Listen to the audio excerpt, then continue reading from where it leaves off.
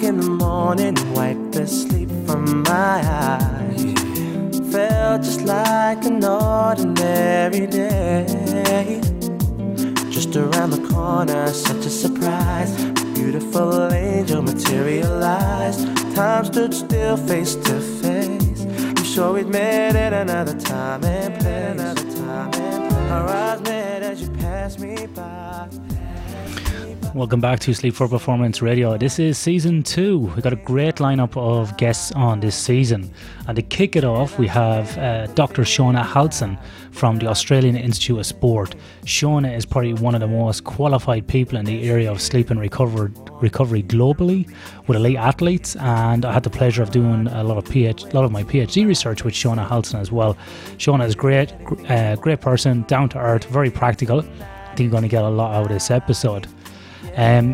Also, just as a bit of information, we do have some advertisements in this season, which is great because that helps us raise money to improve the quality of the sound for this season, and also helps us to host the website and the web platform to host the podcast, and also allows us to put a little bit more time into the podcast as well. So, without any delay, I'm going to get into these ads, last about 2 or 3 minutes, and then we'll be straight into the episode. And enjoy. This episode of Sleep for Performance Radio is brought to you by Orbiz. Orbiz are a global consulting firm who facilitate the rapid delivery of significant and sustainable improvements in performance across a diversity of industries. They facilitate turnaround, transformation and strategic improvement programs through the development and implementation of a system and culture of lean and continuous improvement. Now, Orbiz are growing their global presence across the Asia-Pacific region, Europe, Middle East, Africa and the Americas. Their range of services include optimization of business development systems to deliver growth, through to operating system improvements that reduce cost by improvements in safety, quality and productivity. So what this means for your business, typically they will give you outcomes such as a reduction in cost. Who can beat that? Increasing capacity utilization, throughput, increase in revenue, profitability and overall customer value and satisfaction. Orbiz have extensive experience in facilitating change in challenging environments by utilising lean tools and methodology, joining engagements across the world, including diverse sectors in industry such as mining, energy, construction, transport, aerospace, manufacturing and healthcare. Orbiz people are industry professionals driven to achieve sustained results through the development of trusted relationships. So head over to www.orbiz.io, that's Orbiz, ORBIZ.io, for more information. Get in contact with them to organise a visit today to your organisation. This episode of Sleep for Performance Radio is also brought to you by Sleep WA, Western Australia. Now, Sleep WA is one of the only few nationally accredited sleep laboratories in Western Australia, meaning that they have put their services and quality systems to the test against the national standards. They provide commitment and dedication by providing you a high quality service. Now, I've worked with these guys before. They are excellent. They are a very diligent business and one that is trusted here in Western Australia. Sleep WA is one of the only sleep and respiratory centres to provide holistic care and treatment for all sleep and respiratory disorders, not just obstructive sleep apnea, which many people would have heard about in the news or in the scientific literature or even on this podcast. So Sleep WA believe that all patients deserve compassion, support, multiple treatment options and education to allow them to actively participate in their own journey to better health. Sleep WA provides a comprehensive service to diagnose and recommend treatment of all respiratory diseases and sleep disorders. This includes rare sleep disorders and those complicated by cardiovascular disease. The Sleep WA philosophy is to offer patients expert diagnosis, effective therapy and supportive guidance on the road to better health and sleep. They are a leader in respiratory and sleep medicine and provide the following service at locations throughout Western Australia: consultation with experienced specialists, comprehensive respiratory testing for lung disease, asthma and allergies, inpatient sleep studies, home-based sleep studies, that's pretty handy, insomnia management programs for insomnia and circadian disorders, and fatigue management programs to reduce risk and improve health in the workplace. So get started on your journey towards better health and sleep today and head over to Sleep WA, that's WA for Western Australia, and get in contact with Dion and Jack over there. This episode is also brought to you finally by Fatigue Science. The Fatigue Science ReadyBand is a wearable device that helps you improve safety and your performance through the science of sleep. The ReadyBand is a way more than just a sleep tracker. It's the world's only sleep measurement tool that's paired with safety, a biomathematical fatigue model, which has a predictive algorithm. So what that means is actually predict into the future what your performance is going to be based upon your data. This was initially developed by the US Army Research Lab and was built to improve the performance of soldiers in operational environments. Now this device has been adapted to work in elite athletes and industrial workers. This is also a device that I have validated in the laboratory myself, and I have used extensively in industry and research applications. As listeners of this podcast, you probably know that restorative sleep is about more than just the numbers of hours of sleep you get. Factors like when you sleep, how much sleep that you have accrued, and even your local geographical location. So a sunset, the time you go to bed, the time the sun comes up, all of these things are all these different factors in chronobiology that affect your performance. So this ReadyBand was developed to incorporate all these factors that can really help you understand the real impact of sleep on your life. So ReadyBand not only helps you track changes to your fatigue over time, but also allows you to discover new ways to achieve personal fatigue improvement goals. So you can actually measure the improvements that you're making as you go. Now, ReadyBand is relied on by lots of different organizations, and they've got a very impressive resume. So winners of the Super Bowl, Seattle Seahawks, have used this. The Chicago Cubs have used this. Military special forces and workers who operate in long shifts in dangerous environments such as tunneling underground, mining, oil and gas. It's been used in elite sports such as rugby, basketball. It's been used at the Australian Institute of Sport. It's been used in elite MMA athletes who compete in the UFC. So it's a wide variety of applications. So if fatigue is important to you and your organisation, whether you're a sports team or an industrial workforce, head to fatiguescience.com. That's fatiguescience.com to speak to a member of their team and to learn more about how the ReadyBand can improve safety and performance in your organisation. Thank you for listening to these ads. Now on to the episode.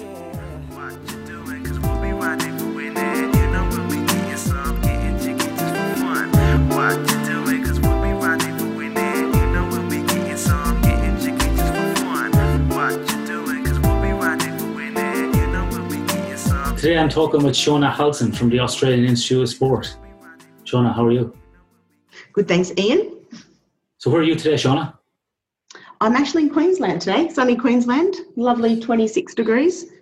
Yeah, this has been the craziest sort of late autumn, start to winter. It's I think it's going to be 26 or 27 here in Perth today on the west coast, some 5-hour flight away from you. And then during the week, it's going to be up around 27, 28. And it's like, what was it, like the last 2 weeks of autumn? It's crazy weather.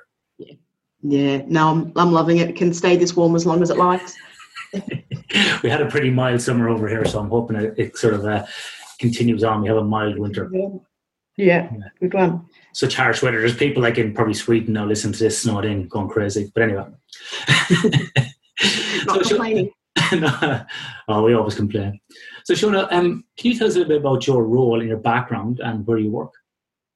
Yeah, sure. So my background originally was in overtraining. That's what I did my PhD in and finished that in about 2002. And since then I've been at the AIS in the physiology area, and primarily working around recovery. So I'm a senior physiologist there at the AIS, and my role is a combination of research, which involves supervision of students and some of my own research, and servicing, which is around education and some stuff actually in the field. So it's a bit of a mix of things in the area specifically of recovery, which is things like, as you know, sleep, compression, water immersion, soft tissue therapy, those kinds of things. Okay, and so the AIS, for those who don't know, is the Australian Institute of Sport, which is similar to what you would call like an Olympic training centre. Is that right, Sean? Is that a good way to describe it? Yes. Yep, that's a good way to describe it. Yeah. So Shona and I first met when I started doing some PhD studies with the Australian Institute of Sport. Obviously, with my background in sleep, there's a big crossover into recovery. And Shona was one of my co-supervisors on a number of papers. Shona was very hard to work with. That's why we couldn't do this podcast during the research.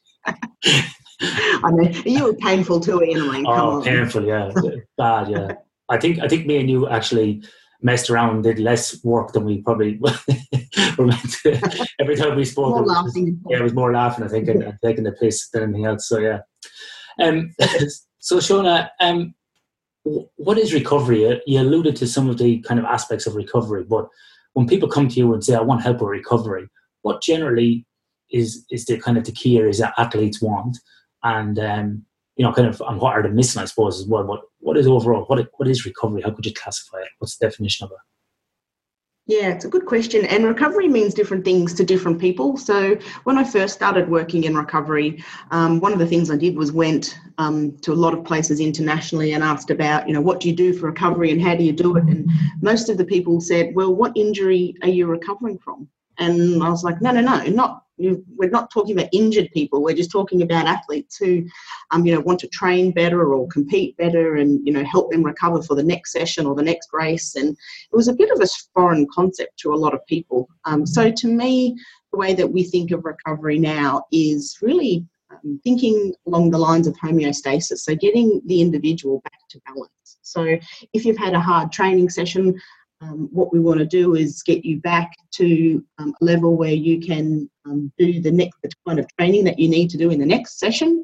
And we can talk, I'm sure we'll talk in a minute at some point about adaptation and too much recovery, which is definitely topical at the moment. But the idea of getting the individual back to a level that they can either train or compete again. And that can be physiological, it can be psychological, but the idea is to try and get the most out of the athlete's training and to support their performance in major competitions. So recovery is quite different than rehabilitation. So there's two distinct things there I hear in that answer. Is that correct? Yeah, that's correct. And I don't work with injured athletes. We leave that to our physical therapies department to fix them, so to speak, whereas we work with the healthy athletes and getting them back to the level that they need to be at. All right. So, Shona, what kind of athletic groups do you currently work with at the Australian Institute of Sport, the AIS?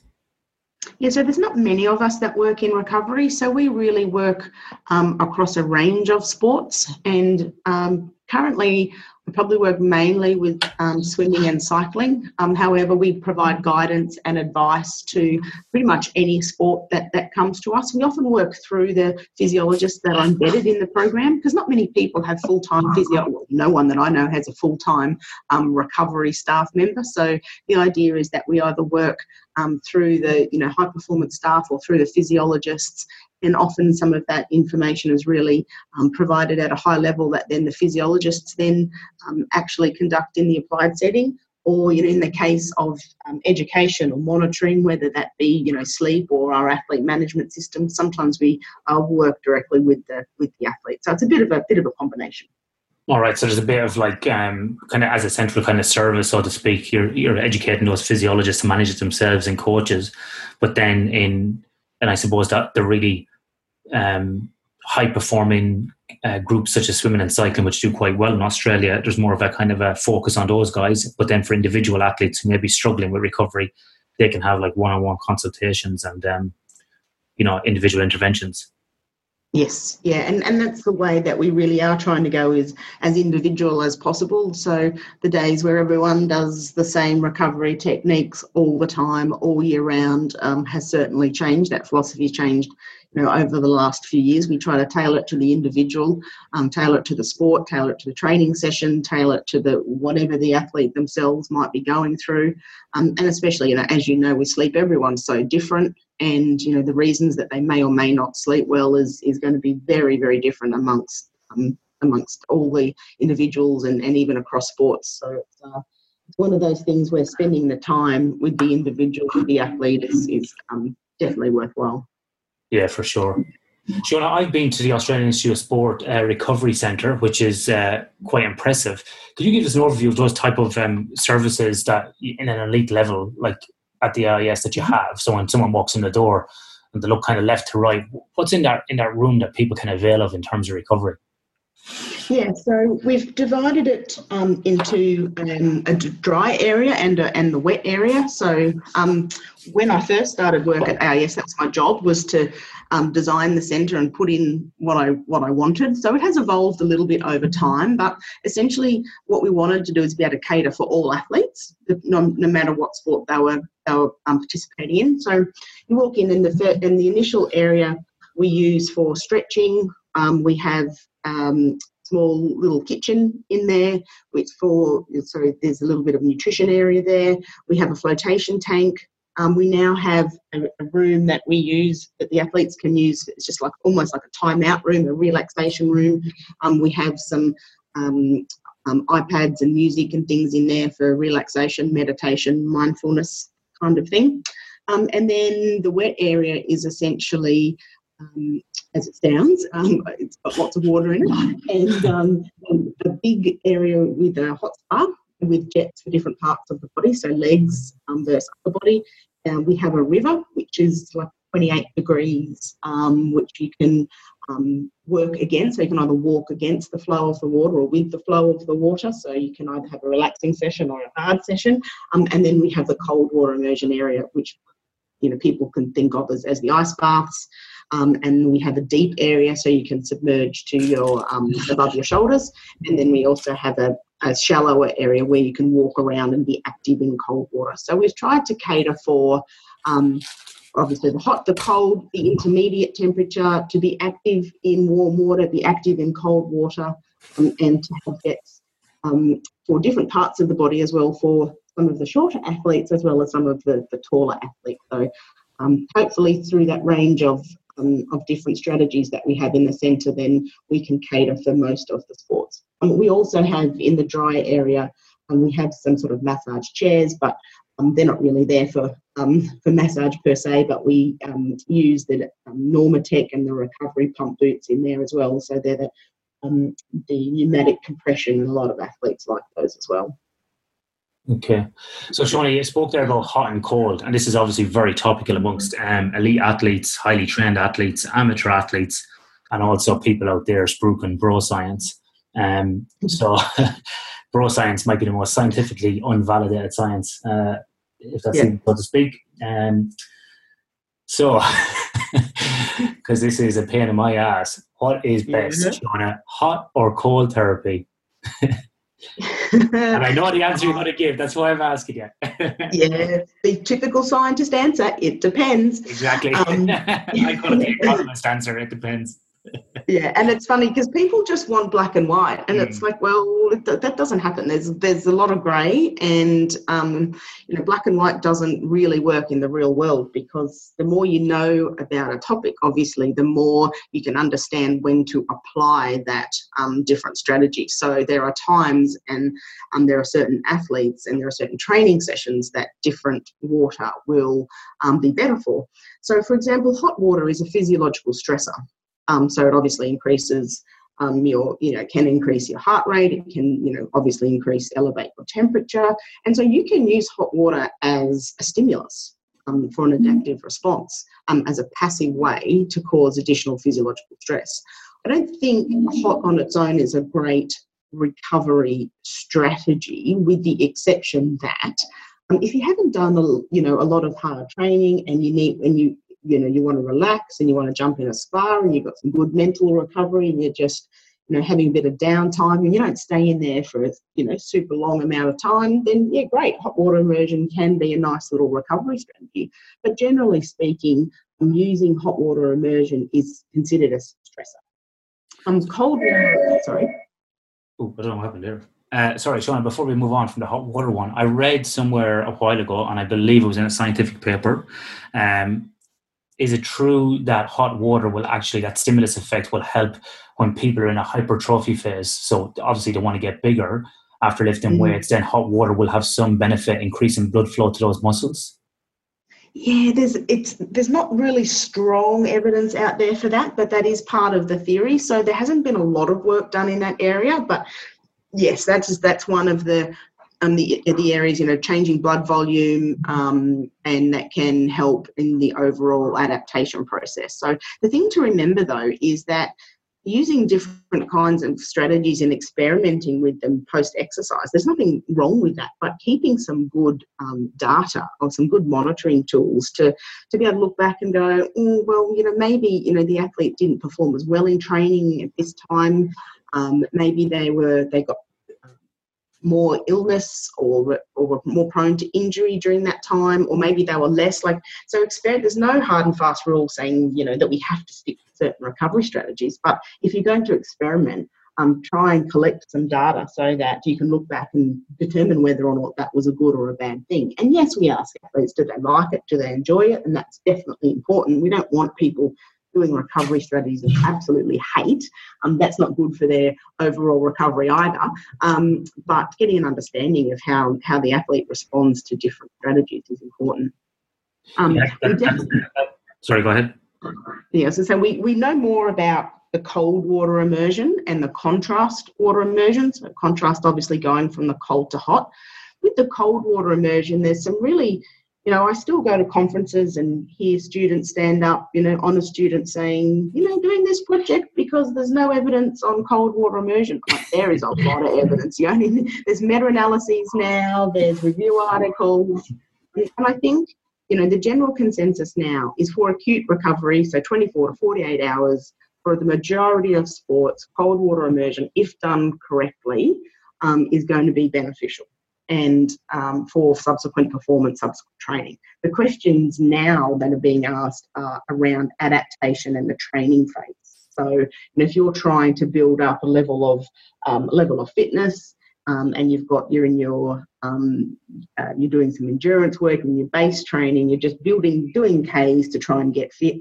Yeah. Maybe you might not want cold water immersion in that period of time, or you might play around with it, take some out, be a bit conservative, but acutely, we know that there's some pretty good benefits for cold as well as cold. And so, Shona, on that same topic of hot and cold, obviously in the last couple of years, cryotherapy has been getting a lot of airplay on podcasts or being advertised.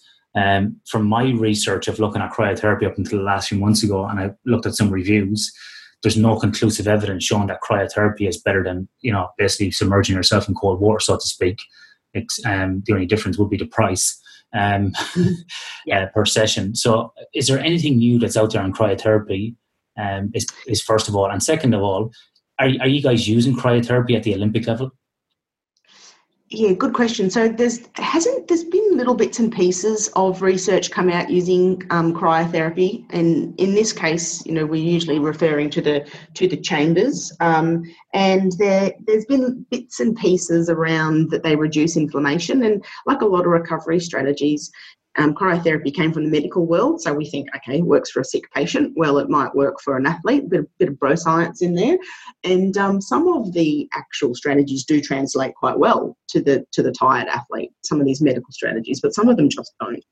The cryotherapy chambers, there is some evidence around reducing inflammation, and they were originally used in patients with rheumatoid arthritis or some of these inflammatory illnesses, and there is some evidence about reducing inflammation, but the translation across to performance hasn't been quite as good. So there's not that much data about cryotherapy improving performance. And when you obviously think about water conducts heat much, much better than air, about 25 times greater than air. So hopping in an ice bath for 15 minutes, I've been colder than when I've been in a cryotherapy chamber because of the conductive capacity of water. So we did at the AIS look into getting a cryotherapy chamber. We did not get one. The ongoing costs and the maintenance are significantly high. We already invested a lot of money in a recovery centre. There are obviously portable cryotherapy devices that are out there. And look, I don't have, a team came to me not last year, the year before, and they were over in Europe and they had a long tour. And they said, what do you think? We've got access to these portable cryotherapy chambers. I was like, why not? Like, they're not going to hurt you. It's the end of a tour. The players are looking for something a little bit different. They might have a little bit of a psychological edge that they think they're doing something that no one else is doing, a bit of a placebo effect maybe. It's not going to harm them. So why not? So sometimes I think with some of these strategies, there's also this the idea of mixing things up and not doing the same thing all the time, and the athletes just not being quite so monotonous, and them thinking, well, this is pretty cool and pretty different. And if it's not harmful, like if we don't think it's going to do damage, then I don't see why not. And sometimes these cryotherapy chambers can be that. They can be just a little something different in the program to mix things up. Well, coming back to the scientific evidence, comparing cold water immersion therapy versus cryo, there's no, significant advantage from cryotherapy over ice. So, for example, if a person's sitting at home and saying, if I buy a $5 bag of ice and throw it into my bathtub and sit in there for 15 minutes, are they going to get the same benefit as going and paying $100 for a cryotherapy session? There's been one paper comparing the two, and cold water immersion actually came out better than cryotherapy. But again, one paper comparing the two strategies. So at the moment, we'd probably lean towards water immersion. Okay, so Shona, picking up on your comments there about different strategies for different people, I want to kind of go into something about age, and there might be a bit of a selfish background there for me, but some athletes, I enjoy, let's say, for example, in the summer, I've got no problem doing cold water showers after training. Particularly, I've been running or lifting weights. I actually quite like it. But in the morning, for example, I find that, my joints in my body are too stiff from years of injuries or impact sports, where if I have a cold shower in the morning, I feel like my back is going to break. I can't catch my breath. That sort of feeling. So I generally tend to use like heat when I'm stiff and sore to get moving, but post training I'll use cold water immersion therapy or sort of cold showers, or even jump in the ocean. What's your thoughts on that? Do people do that? I haven't really looked at it sort of systematically, but it's something I hear off other people as well, particularly those probably over 35. Yeah, look, you're right. There's actually no real science out there looking at the effects of age. However, having said that, we do, the older athletes, and you're exactly right in what you say, if you've had niggles, you've had injuries, you've had previous issues, then you're more tailoring your recovery strategy around helping those particular issues rather than your overall general recovery. So, and heat can be really nice for those kinds of things. So, and the other thing is that, again, if we're talking about returning to homeostasis, when it's freezing cold in Canberra and athletes might have been training outdoors, the last thing that we want to do is throw them in a really uncomfortable ice bath for a long period of time. Warm water immersion, hot water immersion is totally okay. And so tailoring the different temperatures to your needs, and that may be, warm and massage if you've got tightness or soreness, or you're looking at maintenance from injuries and those kinds of things, fantastic. And then obviously what you're doing with the water immersion after, the cold water exposure after certain training is also good. So, look, and I think someone who's a little bit older, like someone like yourself, like you would totally know your body, you would know how it responds to different things, you would know it better than anyone else that you could talk to. And so if you've got individuals like that who pay a lot of attention and who have a brain and who are going to give things a try, and totally trust them. Trust them to make, they know more than what we can look at in scientific channels. So I think that the way you're doing things is a good approach. Yeah, I think it's an interesting point when we talk about, you alluded to earlier on about sports science, but even physiology, biology, excuse me, is the actual fact that it has to be tailor-made. We look at these papers and they have these big effects or these impacts, but it's mean data, and there's always going to be outliers in that. So that's the same too with even training strategies as well. So it's kind of look between the numbers as well and look at the individual differences. And also a very important point is about speaking to the individual as well. And we certainly see that in the sleep world as well. There's no point making somebody sleep, 10 hours in bed and doing everything just by the book. But if they're waking up every time, after 7 hours, well, then you're best off just getting out of bed, So there's always different strategies for different people. Most definitely.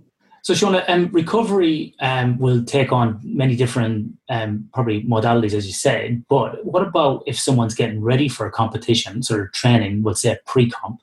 So we'll take the classic example. Somebody is competing in a either an individual event, let's say they're running a 5K race on a Saturday, or you got somebody competing in a rugby union game on a Saturday, and they'll have a pre and post. So leading up to that game, they're obviously going to be in preparation mode. And then after that game or event, they're going to be sort of in recovery for potentially another event the following week. How do you tailor recovery? What's some of the principles that you would look at before and immediately after a competition, and then the days after a competition? Do you kind of segment it looking at that, or is there a different approach? No, so that's a great question, and I'll use the rugby union example. So, as you know, probably captain's run on the Friday, and then playing on the Saturday night. On the Friday, they don't have a lot to actually recover from. Probably had a lightish day on the Thursday, probably had the Wednesday off, a training session on Thursday. Friday's a light captain's run. They're just trying to recover from the week before, really, is what they're trying to do. So recovery on the Friday, say, for a rugby union team, I would focus on any, if there are players that have soreness still, or a bit of fatigue, you'd be targeting that. But I'd really be giving them. So when we have rugby union athletes come into the recovery centre before the day before a game, or rugby league players, I like to give them a choice of what they would like to do. Give them a few options of different strategies. Here's 5 different protocols that we think are good. Knock yourself out. And we do know Polynesian athletes don't tend to like cold water at all. And so, these guys are going to jump in the spa and they're going to feel good, and that's kind of what we want pre-game. We want them to feel good, deal with any little niggling issues that they have, but they're not really recovering from anything per se, unless they've got, fatigue that's still from previous training sessions or games. Post-game is obviously a very different story. You've got your 24-hour window of opportunity there where you can really try and maximise your recovery. Most of them will obviously have Sunday off. That might include some rehab. Monday and Tuesday, then they're getting back into training. So you really want to be able to help reduce that soreness, because that's primarily what it is reducing that soreness so that they're ready for the next few days. And what I like to do post-game is really to kind of immobilise. So lots of cold water immersion, if possible, usually not too much heat, because quite often, obviously rugby union, they're going to be beaten up and, may have bruising and those kinds of things. So I like the cold or contrast for the guys who aren't injured. And then progressively, so that would be, say, the Saturday night, doing some cold water immersion, wearing some compression garments, and then the next couple of days is about getting active again. So if you're going to do pool work, I like walking, stretching in the pool, a little bit of light activity to start again, and then just progressively get them moving again. So I like immediate immobilisation, and then some more movement, treatment, stretching, a bit more active on the days after. So compression garments, Shona, after a competition, they're just used for recovery, so they're not used for training or performance. Yes. So generally speaking, there's a few ways that compression garments are believed to work, and there's more and more science now around them. So there's obviously improved blood flow. That's where, again, it's another one of these things that came from the medical world, medical grade compression for people with venous insufficiencies. Now, most athletes don't have venous insufficiencies. Most of them have pretty good blood flow. And when you're exercising, you have pretty good blood flow. So generally speaking, I like compression garments for the recovery period, more so than during exercise, because your blood flow is already pretty high. The caveat to that is we've just got some data where we've looked at compression and muscle oscillation. So we know that, when you're running, when you're jumping, you have muscle oscillation. So muscle wobble is a, non-technical way to describe it. And what compression garments does is really contain that muscle. So you get less muscle movement.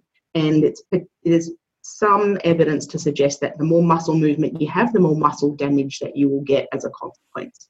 So minimising some of that muscle damage can be a good thing for subsequent soreness. So basically, wearing compression garments during exercise, probably not around blood flow, but more directed to this muscle oscillation idea. Wearing compression garments in the recovery period, what you're really trying to do is maintain or trying to increase your blood flow and help that process of, especially, you know, if you've just finished a game or a long run and you've got a long car drive or a bus ride or a plane ride and you're sitting there for long periods of time and you don't have a lot of activity, then the compression garments can be really good to help keep that blood flow going. Yeah, we had Georgia Roman on last year speaking about jet lag and the use of compression, and, you know, she advocated the use of, you know, basically the socks that will go over your foot and up to your ankle as opposed to just the calf sleeves, which would be better as well. Yeah, exactly. And I've got off planes with athletes who have worn just tights, compression tights with no feet in it, and the actual ankle can act, if it's too tight around the ankle, it can act as a tourniquet and do the absolute opposite of what you actually want to achieve.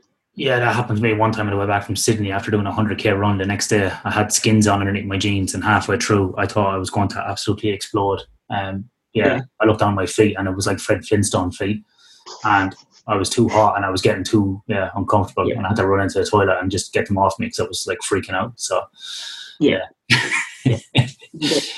not what you want to happen. No, I have to admit, Sean, I have practiced. I have competed in some 50kers and 100kers using the calf sleeves after speaking to Nathan Percy at the IS, and I did find that the calf sleeve compression did help with that lateral muscle oscillation for me, particularly in off-road mountain running. And so my calves the next day were not quite as sore. In terms of using them for shorter runs, running over under 3 hours, I didn't really find much of a difference. But in the long distances, once I went over 50, there was definitely a difference in my calves, I found. Yeah, and that makes perfect sense. And especially also when you think about, relative performance. So for you, a short run is probably not going to result in a lot of muscle damage for you, whereas for someone else out there, that may actually be significant enough to induce some muscle damage. So relative, for you, that's a short run. So yeah, it's probably not going to cause a lot of damage. Your movement from homeostasis is probably not that great because it's easy for you, whereas the longer runs are going to really result in that damage. And that's exactly what we were looking at running and jumping when we saw the reduced muscle oscillation. So that makes perfect sense. So Shona, about 2 months ago, a bit like Forrest Gump, I got up out of bed and I said, "That's it. I think I'm done with running." And my wife looked at me and went, "You're done?" I went, "Yeah, I think I'm done. I need a break." So I jumped off the treadmill, so to speak, and I decided to start swimming. Now, if you've ever seen me swim, Shona, it's like a rock with two matchsticks spinning around in a circle. So I've been trying to swim for the last 2 months with some success, but looks very ugly. I joined a master's group where the average age is probably 72 and they're all beating my ass. But interesting enough, I had a conversation with a guy there last week, and he's an older gentleman, and he swears by the fact that he bought these new jammers, which are swimming togs that basically look like compression garments down to your knee. He swears they're making him go faster. Now, I said, I don't know about that, but he got quite irate and said, "No, they are." What would you say to people that are saying that like compression shorts, compression socks are making them go faster? Would you just let them off and say, "Oh, that's good," or would you have a conversation with them? Look, I'd probably have a bit of a conversation with them, have a bit of a chat. But I mean, look, some of these, swimming is one of the, it's one of the most interesting sports to look at recovery for, because you don't get high core temperatures, you don't get muscle damage. It sounds like you swim like I swim, so that means it's actually a hard workout when you're really it's swimming hard. But when you look at these, that's why the suits were banned, because that's why a lot of the world records are still swimmers in suits, because they make you buoyant, and a lot of, when you look at some of the compression garments that are sold now, the reason why a lot of people are wearing them is because they make you look small. So Kim Kardashian's a bit of a fan of 2XU, and when you look at what they do, they compress and they're like giant Spanx. And so a lot of the reason people wear these compression garments or really tight suits is because, one, they look good in them, and two, if you're swimming, you're going to float better. So there may be some of the ideas of why people wear their compression may be different from what we might think is a good idea. Yeah, well, I need all the help I can get. I'm a complete sinker, and I think that comes back to the fact is when you look at a DEXA scan, my legs are probably about 5 times that the density is what I've been told compared to from running compared to some of my age group. So I think just in my legs. So when I jump into the water and try to go face down, I just sink. So my swimming coach, I've been getting some private lessons, has just looked at me the first time and, oh my dear, we have a sinker. She said, okay, time for a different strategy. Get those fins on and keep moving because get through the water fast. Yeah, you're just a sinker. So yeah. Anyway, we'll move off my poor swimming. I'm up to 2.5 Ks at the moment, but it's when I get out, I'm like a newborn giraffe walking around. So, another question that comes up about recovery, and which often happens after a competition as well, or after a race, and I'm just as guilty as this, and particularly in weight-dependent sports like combat sports, is people will just eat anything and everything. After a competition or after training, I certainly get into this habit sometimes at like 3 o'clock in the afternoon. I'm just like going through the fridge like a rat, getting everything out. Can nutrition make a difference to recovery? And particularly, you mentioned inflammation earlier on. So I'm interested about the link between nutrition, inflammation, preparation for a comp and after a competition, and in nutrition as well. Can we also maybe touch on alcohol and caffeine and the effects of all of those as well? I know there's a lot in that question, but I'll put the disclaimer out there. I'm not a dietitian, but I've had been very fortunate to work with some of the best in the world at AIS. So we do know that nutrition is one of the most important aspects of recovery. So whether that be replacing the carbohydrate, putting some protein in to repair the muscle, putting the fluids back if you've been dehydrated. There's 30, 40 years of good research in the area around nutrition. Like, it's absolutely vital, especially if you're involved in a sport, like say swimming, for example, where you've got heats in the morning, finals in the afternoon, and you're doing that over 6 or 7 days. And so when you've got short periods of time, you putting that nutrition back is absolutely vital to performance. So carbohydrate, protein, electrolytes are your standards. We know now that if you have a low energy intake, so some of these athletes who are trying to be really lean, you can, especially in females, increase your risk of getting sick. There's some quite good research now coming out about that. So obviously fitness is not recovery, but we need to make sure that you're actually able to train and able to compete. So not being sick is really important. When it comes to, some people, like you've described, really like to, eat a lot. Others struggle, they lose their appetite. And that's where things like the supplements can be good because they're sort of easy to consume. People might not want to sit down to a big meal, but they can, drink a quick protein shake or, some Gatorade or something like that. So the dietitians always recommend real food if you can. So, the supplements, the bars and those things can be useful if you're going to have a little bit of time before you get to your dinner or to the dining hall or to a restaurant. There can be a quick and convenient way of getting those energy needs back in. Caffeine is a really interesting one, and I know you've done work in this area, but, we sit down with, a lot of our athletes who have night competitions who will take caffeine. Now, most athletes, a little bit of caffeine's good, so a lot's going to be better, and that's where the education around you don't actually need that much caffeine to get a performance benefit, which is why it's been taken off the banned list now. So you don't need massive amounts of caffeine.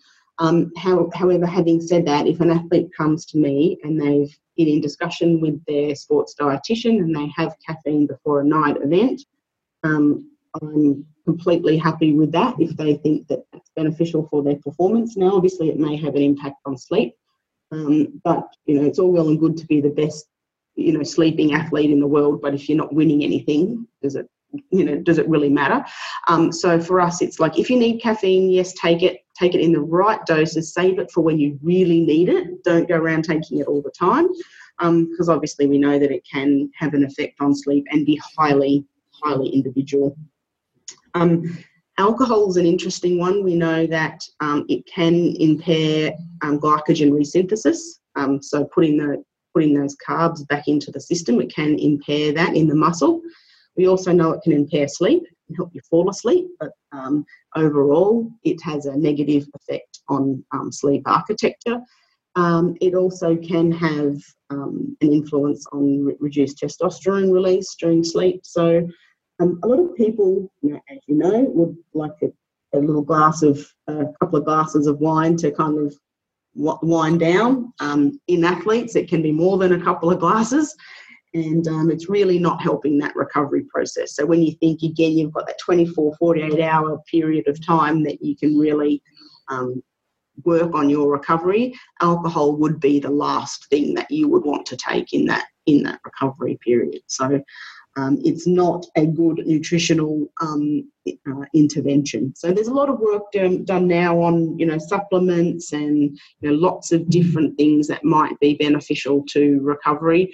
Although, again, have to stress that, if anyone out there is an athlete who's actually competing, then you have to be very, very careful about what's in those supplements and inadvertent positive tests, because out there's a lot of things, and sticking with the tried and true and you're just good food is generally the way to go. Yeah. No, very interesting point, Sean. And I think as well with your caffeine, the points are very, very relevant. I think if you're taking caffeine, I think it's more about the timing. So if you're competing at nighttime, I think there's no harm in taking caffeine, but take it before the competition, so it's going to peak. So know your body, like you were saying, if individual responses. So there's no point in taking caffeine 5 minutes beforehand. If it's not going to peak for an hour, then you're not going to get the ergogenic effect, which is going to impact sleep. And secondly, if you are competing at nighttime, you should be moving your body more towards that owl chronotype where you go to bed late and get up late. So it's unrealistic to ask a swimmer to swim at 9 o'clock at night and then go to bed at 10 o'clock, because that's what the science says.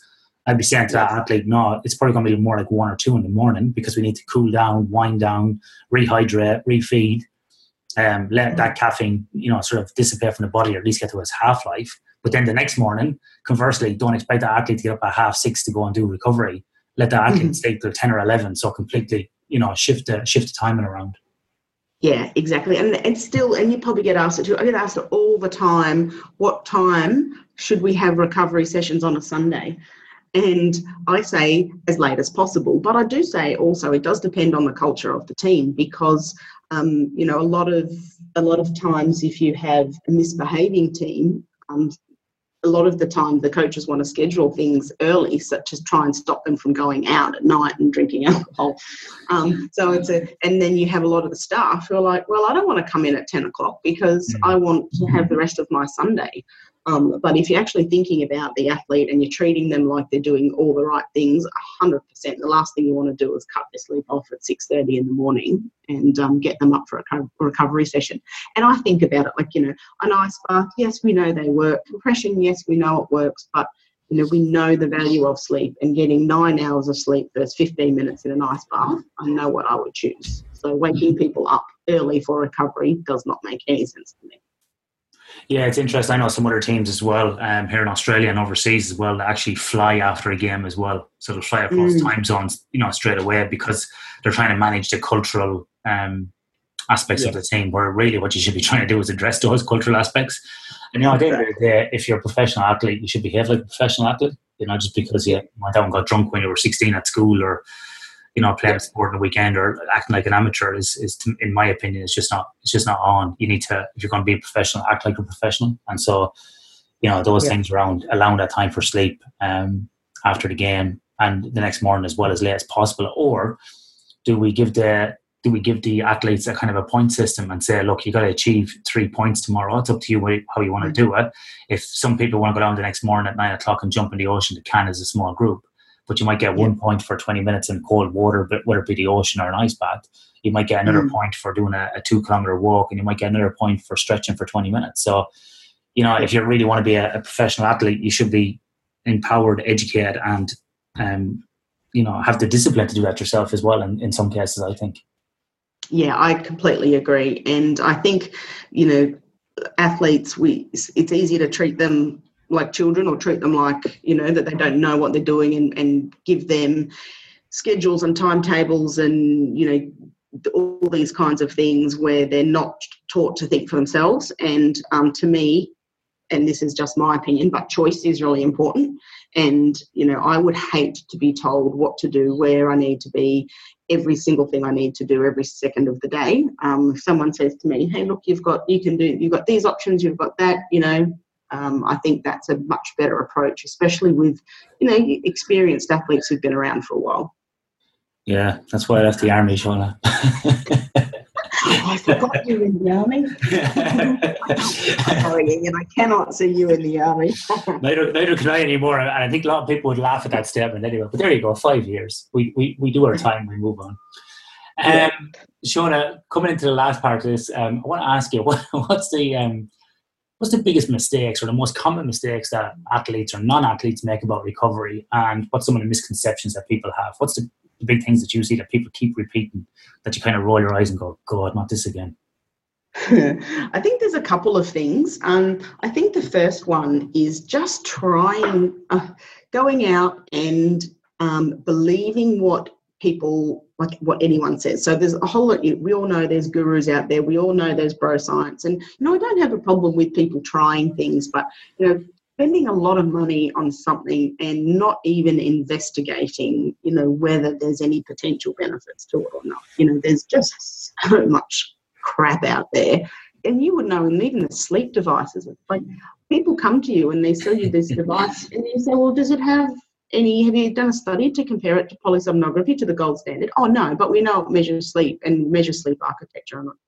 Like, I think the biggest mistake is that people don't educate themselves to the basic level to ask the basic questions. Because usually you can, the gurus are going to back away pretty quickly when you ask the right questions.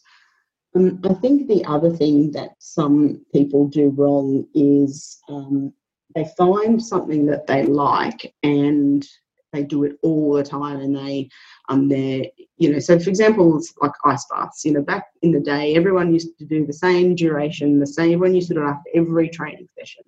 And now I think we periodize recovery, like we periodize nutrition, like we periodize training. Let's start to think a little bit more about not just what we use, but how and when we actually use it. So I think that's another thing about it. That's not really educating yourself too much on the wide world of recovery, but understanding yourself and paying attention to your own body and doing some actual form of monitoring. And then I think the other one, and you would know this, there's just so many misconceptions about sleep, because everyone sleeps, everyone's an expert, and everyone puts their ideas onto other people. And I think that the area where people can get in a lot of trouble is using some of these devices now that aren't actually accurate, reliable, or valid, and then becoming quite obsessed with the numbers and obsessed with the data, and athletes wearing devices that tell you that you've got 2 hours of deep sleep, going up to a coach and saying, I'm not going to train well today because I only got 2 hours of deep sleep, when one, it doesn't even measure that. Two, 1 night of bad sleep is not the end of the world. And so people getting this technology and becoming a little bit obsessive with it, and again, not understanding that this stuff probably doesn't even really work. You're better off just keeping a sleep diary, really, than some of these devices. So I think it's this kind of obsessiveness that can cause problems, and also to compare yourself to other people. When you're your own individual, and if someone else needs 10 hours of sleep or 4 hours of sleep, just treat yourself as an individual and ask the right questions when gurus try to sell you stuff that's absolutely right. I think that's a great point, because when you talk about the sleep world and you talk about deep sleep and all that sort of stuff, like some of these devices that are coming out, exactly to your point, Shauna, they're crap and they don't measure things, and they say they do, but there's no validation. So then people get kind of pissed off and go, Well, how can they do that? Well, it's just a device. Like they can do whatever they want. They can mark it however they want. And then the other one you get, as you alluded to there about deep sleep, is like people have this idea that deep sleep is the number one sleep you need, and all the rest is difficult, is crap. And it's like, well, it's all important for different reasons, just like all aspects of recovery. So, you can't just pick one and go for that. It has to be across everything. And I think you make a great point. We're losing some of the basics that we could get some massive improvements with athletes or even in industry or across society and the community with some basic education about changes, as opposed to using a technology piece for it. And this is something I see in the industry as well, like mine and oil and gas industry. Everybody wants a technology that's going to solve something. And unfortunately, the technology is not a silver bullet. I see the same thing in sports, and lots of athletes looking for like the silver bullet to make them perform better. Or if I have a cold immersion bath and then I'm on a ketogenic diet and I lift kettlebells and, I do a triathlon on the weekend. It's wait now. What do you want to be? Yeah. I'm a boxer. So you're a boxer, but you want to be doing all these 5 other things. So you've just like picked up all these things that you want to do. I think you should be boxing first, And then on top of that, we'll work out what you need to become a boxer. But people are just like cherry picking stuff and, they're just flipping from one thing to the next thing, Exactly. And people want, as you alluded to, a simple, easy solution. And unfortunately, hard work, training properly, eating right and sleeping right, there's no point. I had a conversation with, I won't say who it is, but they were talking about this particular supplement that expensive supplement that may be good for sleep and recovery. And I was just like, but I have seen the data on your team and they sleep horrifically. So how about we pay attention to the big things like sleep, like nutrition, and like training, and get those right. And for athletes, again, I'm sure most of the majority of them, they don't have medical sleep disorders. They just watch Netflix and Instagram. It's getting them away from technology. Is the biggest thing. It's behavior change, and exactly wearing a sleep watch is not going to fix your sleep. It might give you some education around the duration, and it may or may not accurately tell you about quality, but it's what you do with that information, and actually putting the effort and having the discipline to get good sleep rather than doing all the fun stuff all the time. And it's interesting, Shauna, because there's a book by a guy called Brian McKenzie and Andy Galpin, who you probably know. They got a book called Unplugged, and it's pretty interesting. And in the book, they say that in the first quarter of 2016, Americans bought 19.7 million fitness wearables, an increase of 67% over the previous year. And by 2020, they reckon the global market for fitness-focused apps would be expected to be $30 billion. Now, what's interesting about that is we have those trackers, but you look on the other side, we're getting fatter, we're getting sicker, and we're sleeping less. Yep. So really, like, not working. Is technology fixing it? I think it's making us like crazy. And so I like some of the stuff, that these guys are kind of discussing about. Just unplug from technology, run to how your body feels, move to how your body feels, and get back in tune with yourself, as opposed to having 20 devices and apps hanging off you and measuring everything, and just get back in tune with your body. Exactly. And there's no wearable that I have ever seen that actually tells you what to do. They'll give you the data, but they don't tell you what to do. And the general public's not an expert in what to do to correct the data that you're given. Yeah, no, I see it heaps. Shauna, the last question I want to ask you, which kind of jumps out with this one, is, and it's something I've started to look at a little bit more, and you mentioned it earlier on, around meditation and so on. But I'm interested to know, have you been looking at anything around the use of breath work, of calming athletes, particularly those who might be getting nervous before an event, they may deal with anxiety, depression, may have some general kind of nervousness throughout the week and get kind of quite hyped up. Have you looked at anything around breath work and using breath? Because and the reason I asked this question is obviously doing long distance running for many years and jiu-jitsu. I have found that the control of my breath that I've developed, particularly in jiu-jitsu, has really helped me in swimming. So I'm not kind of, my panicky state in the water is not as bad because I'm able to control my breath. So I nearly just visualize myself, being in jiu-jitsu or running. And so I'm able to control my breath. So once I have that base of good breath control, then I can apply it to other things. Is that something that you guys have looked at or you have looked at individually? And what's your thoughts on it? Yeah, great question. And it's definitely the way that we're heading with recovery. So this mental aspect of recovery, so, as physiologists, we live our life in the periphery, and now we realise, there's actually a brain there that we need to pay some attention to. So I've got a PhD student, Susanna Russell. She's just started at University of Queensland, and her whole PhD is on this idea of mental recovery. And we do work, I know the psychologists, the sports psychs at work, do advocate different breathing techniques. We've done a little bit of work around neurofeedback and biofeedback, so teaching people how to relax and how to breathe. And I just think it's a very much valued, underused tool. Some athletes I can talk to, especially, so, the area around biofeedback and sleep is quite interesting, and, the area that, if you are, slightly one of these more anxious people, that, these breathing techniques can be really, really helpful. So, there's that kind of work out there. And so, look, I think it's one of those things that I talk to athletes who struggle to fall asleep, and, you kind of work out that it's an anxiety stress thing, and then, you talk to them about either going to see a sports psych or trying meditation or trying relaxation or trying breathing exercises.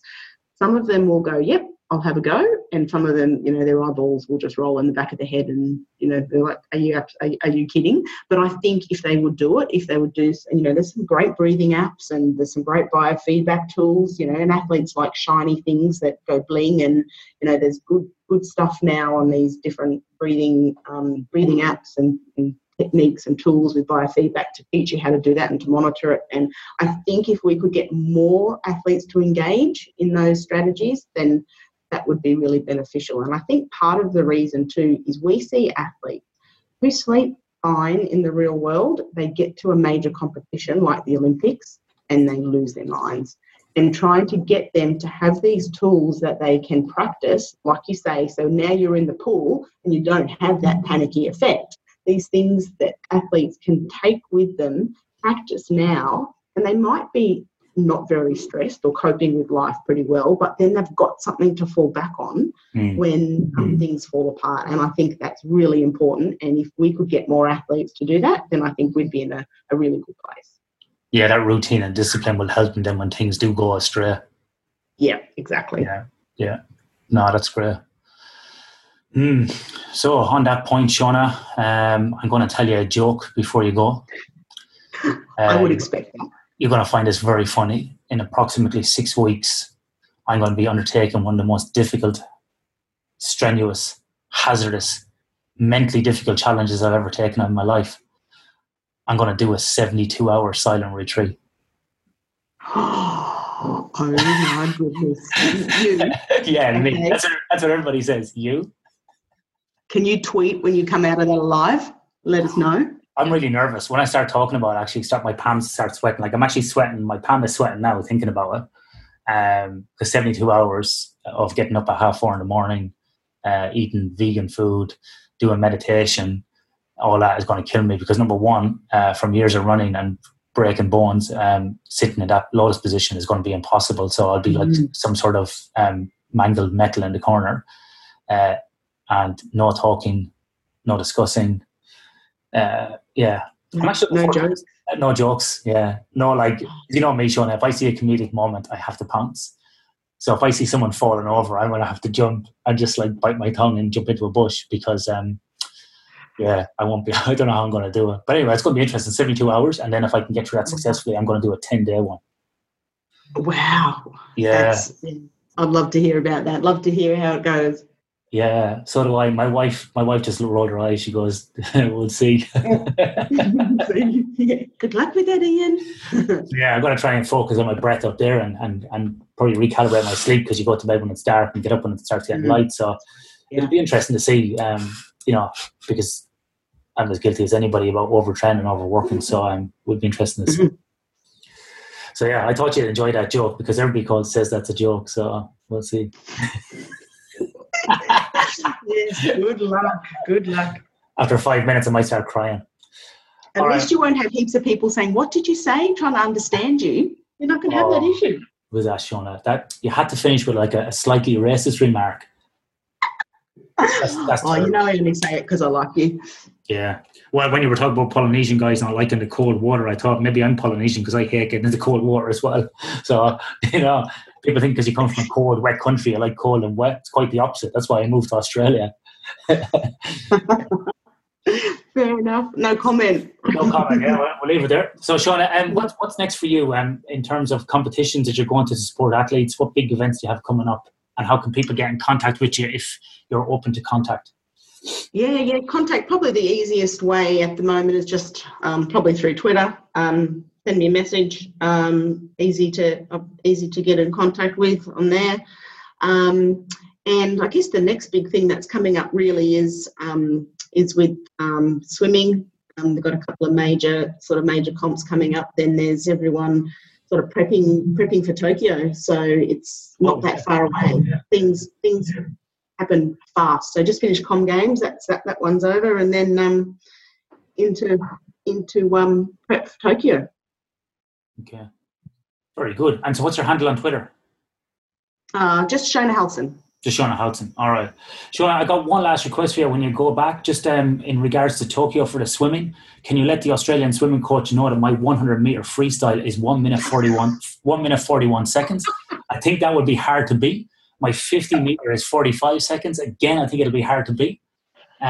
So just let him know about that. Also, as well, what? As I say, if you can halve your time, I think you're in with a shot. Oh no, I'm hoping to get under the nepotism rule. It's who you know, not what you can do. Also, as well, can you ask maybe the TV people if we could do something different at Tokyo? Because my wife and I were speaking about this watching the Commonwealth Games. A lot of times in the swimming pool, they don't use the outside lanes. They just use the 6 lanes or the 8 lanes, whatever. If it's 10-lane pool, can you put like a normal average Joe Soap in the near lane, swimming 100 meters? That's like an average swimmer. So people can kind of compare about how good these swimmers are. And the same thing running as well on the track, on the 400-meter track. Get some sort of like middle-aged 40-year-old guy or girl to run on the inside. Or try even do the high jump or the pole vault and see. Like, that would be great. I'd have like the normal Olympics and then like the Olympics actually happening slightly to the side. What do you think about that idea? I think that's fantastic. I think there's a few sports like track cycling where you couldn't put a normal human in because you might cause carnage. But I think a lot of the sports, team sports, I think that would be fantastic to actually show people. Like, and even, when you see track cycling actually in the velodrome and you see how fast they go, how close their wheels are, that they've got no brakes, that the banks are ridiculously steep, you actually really get an understanding when you're there. So I would say, yes, we need to put people in, real people for comparison, so people can really see how good these guys are, and to get more people out to just watch some of these events in the flesh and to really see how extraordinary some of these athletes are.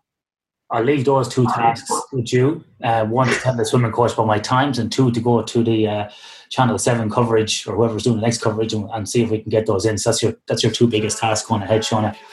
I'm on it. Yeah. Other than that, don't get dizzy watching the velodrome. Shona, thank you very much. Thanks, Ian. Good to chat. Cheers.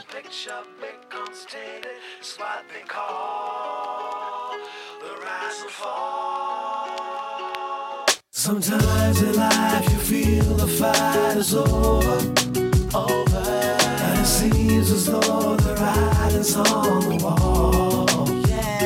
Superstar, you finally made it, but once your picture becomes tainted, it's what they call the rise and fall. I always said that I was gonna make it, now it's plain for everyone to see. But this game I'm in don't take no prisoners, just casualties. I know that everything is gonna change, even the friends I knew before me go. But this dream is the life I've been searching for. Started believing that I was the greatest, my life was never gonna be the same. Cause with the money came a different status, that's when things changed. Now Now I'm too concerned with all the things I own, blinded by all the pretty girls I see. I'm beginning to lose my integrity. Sometimes in life you feel the fight is over, and it seems as though the writing's on the wall. Superstar, you finally made it, but once your picture becomes tainted, it's what they call the rise and fall. I never used to be a troublemaker. Now I don't even wanna please the fans. No autographs, no interviews, no pictures, endless demands. Gave in the vices that were clearly wrong, the types that seem to make me feel so right. But some things you may find can take over your life. Burn all my bridges, now I've run out of places, and there's nowhere left for me to turn. Been caught in compromising situations I should have learned from all those times I didn't walk away when I knew that it was best to go. Is it too late to show you the shape of my Sometimes heart? in life you feel the fight is over, and it seems as though the writing's on The writing's on. Superstar, you finally made it, but once your picture becomes tainted, it's what they call the rise and fall. Now I know I made mistakes. Think I don't care, but you don't realize what this means to me. So let me have just one more chance. I'm not the man I used to be. Sometimes in life you feel the fight is over, and it seems as though the writing's on the wall. Superstar, you finally made it, but once your picture becomes tainted, it's what they call the rise and fall. Sometimes in life you feel the fight is over. This episode of Sleep for Performance Radio is brought to you by Orbiz. Orbiz are a global consulting firm who facilitate the rapid delivery of significant and sustainable improvements in performance across a diversity of industries. They facilitate turnaround, transformation and strategic improvement programs through the development and implementation of a system and culture of lean and continuous improvement. Now, Orbiz are growing their global presence across the Asia-Pacific region, Europe, Middle East, Africa and the Americas. Their range of services include optimization of business development systems to deliver growth, through to operating system improvements that reduce cost by improvements in safety, quality and productivity. So what this means for your business, typically they will give you outcomes such as a reduction in cost. Who can beat that? Increasing capacity utilization, throughput, increase in revenue, profitability and overall customer value and satisfaction. Orbiz have extensive experience in facilitating change in challenging environments by utilising lean tools and methodology during engagements across the world, including diverse sectors in industry such as mining, energy, construction, transport, aerospace, manufacturing and healthcare. Orbiz people are industry professionals driven to achieve sustained results through the development of trusted relationships. So head over to www.orbiz.io, that's Orbiz, ORBIZ.io, for more information. Get in contact with them to organise a visit today to your organisation. This episode of Sleep for Performance Radio is also brought to you by Sleep WA, Western Australia. Now, Sleep WA is one of the only few nationally accredited sleep laboratories in Western Australia, meaning that they have put their services and quality systems to the test against the national standards.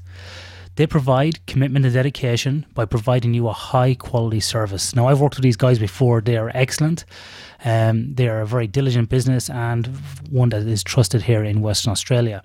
Sleep WA is one of the only sleep and respiratory centres to provide holistic care and treatment for all sleep and respiratory disorders, not just obstructive sleep apnea, which many people would have heard about in the news or in the scientific literature or even on this podcast. So Sleep WA believe that all patients deserve compassion, support, multiple treatment options and education to allow them to actively participate in their own journey to better health. Sleep WA provides a comprehensive service to diagnose and recommend treatment of all respiratory diseases and sleep disorders. This includes rare sleep disorders and those complicated by cardiovascular disease. The Sleep WA philosophy is to offer patients expert diagnosis, effective therapy, and supportive guidance on the road to better health and sleep. They are a leader in respiratory and sleep medicine and provide the following service at locations throughout Western Australia: consultation with experienced specialists, comprehensive respiratory testing for lung disease, asthma and allergies, inpatient sleep studies, home-based sleep studies, that's pretty handy, insomnia management programs for insomnia and circadian disorders, and fatigue management programs to reduce risk and improve health in the workplace. So get started on your journey towards better health and sleep today and head over to Sleep WA, that's WA for Western Australia, and get in contact with Dion and Jack over there. This episode is also brought to you finally by Fatigue Science. The Fatigue Science ReadyBand is a wearable device that helps you improve safety and your performance through the science of sleep. The ReadyBand is a way more than just a sleep tracker. It's the world's only sleep measurement tool that's paired with safety, a biomathematical fatigue model, which has a predictive algorithm. So what that means is actually predict into the future what your performance is going to be based upon your data. This was initially developed by the US Army Research Lab and was built to improve the performance of soldiers in operational environments. Now this device has been adapted to work in elite athletes and industrial workers. This is also a device that I have validated in the laboratory myself and I have used extensively in industry and research applications. As listeners of this podcast, you probably know that restorative sleep is about more than just the numbers of hours of sleep you get. Factors like when you sleep, how much sleep that you have accrued, and even your local geographical location. So a sunset, the time you go to bed, the time the sun comes up, all of these things are all these different factors in chronobiology that affect your performance. So this ReadyBand was developed to incorporate all these factors that can really help you understand the real impact of sleep on your life. So ReadyBand not only helps you track changes to your fatigue over time, but also allows you to discover new ways to achieve personal fatigue improvement goals. So you can actually measure the improvements that you're making as you go. Now, ReadyBand is relied on by lots of different organizations and they've got a very impressive resume. So winners of the Super Bowl, Seattle Seahawks, have used this. The Chicago Cubs have used this. Military special forces and workers who operate in long shifts in dangerous environments such as tunneling underground, mining, oil and gas. It's been used in elite sports such as rugby, basketball. It's been used at the Australian Institute of Sport. It's been used in elite MMA athletes who compete in the UFC. So it's a wide variety of applications. So if fatigue is important to you and your organization, whether you're a sports team or an industrial workforce, head to fatiguescience.com. That's fatiguescience.com to speak to a member of their team and to learn more about how the ReadyBand can improve safety and performance in your organization. Thank you for listening to these ads. Now on to the episode.